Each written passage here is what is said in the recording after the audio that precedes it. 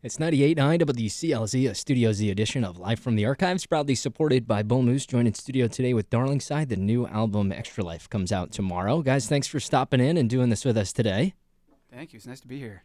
It's great to have you guys back, and it's really cool to hear just a whole new sonic landscape for the band. How did you guys find your way into this sound? Our approach for this album and for the last several have always been just playing with the toys that we had available, and we found an analog synthesizer that we really liked on the internet, and we're playing with some pedal effects even on our previous album, Birds Say. But it's been sort of just amassing as broad or as many sort of instruments and toys that we can get in the studio, and then throwing everything against the wall, and this is what came out of it. So it was a similar process, even though the sound ended up being a slight departure from our last album. Yeah, and it's not like it's a whole different band or anything like that, because obviously the vocals are still an anchor for this. What did you want to keep of the toys that you already have? Were you able to eliminate any toys from the past? I see smiles, so I'm thinking that's a no. We usually don't eliminate, we just add. There was nothing that you said, okay, we don't want to go down that road anymore. No, in honor of President's Day from earlier this week, we'd just like to say more is more and keep growing. So I saw the term future folk. I alluded to it earlier, but does that kind of describe, do you think, where you're at now if we have to put labels on stuff?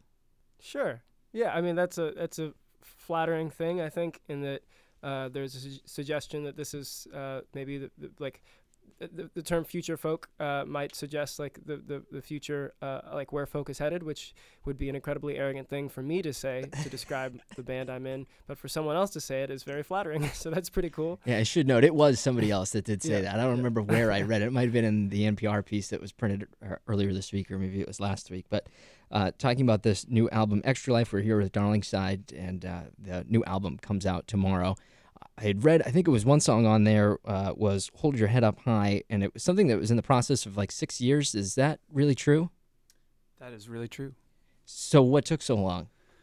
Well, we have a running tally or a running list on Trello. If you're familiar with Trello, we have a whole list of songs that exist in our database, basically, of ideas to pick from.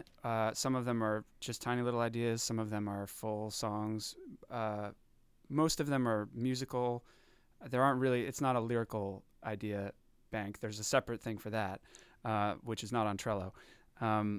But so we are very often going through that list, and there are little code names we have for all these ideas that we use to just remind ourselves what it was, whether it's an artist that it made us think of when we were coming up with it, or mood that we were in, or the place where we were when we wrote it. So little code names like that. And so this one has just been on that list for a long time, and it never quite got finished.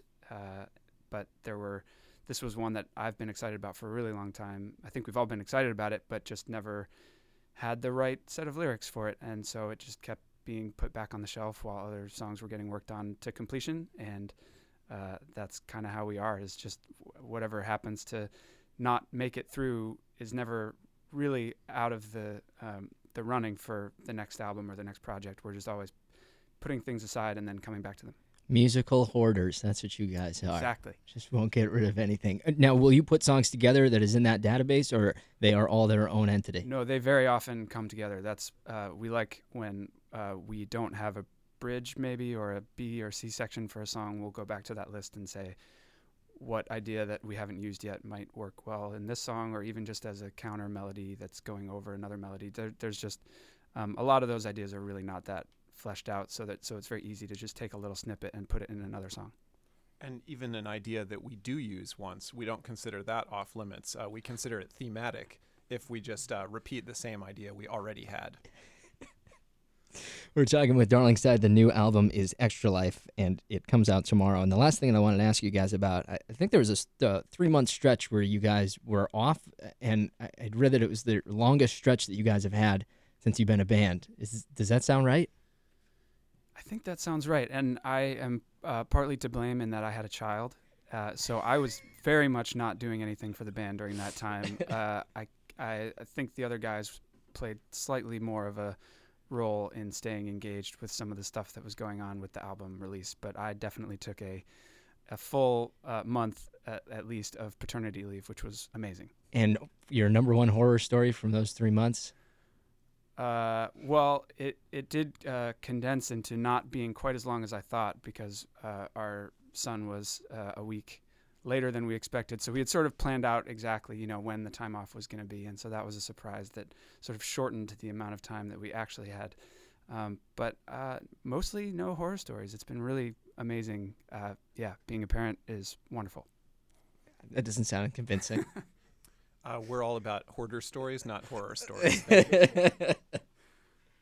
We're with Darlingside. The new album Extralife comes out tomorrow. We're all glad that you are here today with us, sharing some new music in this new sonic landscape. And we're so happy that you're here and that the new album is just about here. You want to do us one more song before you head out?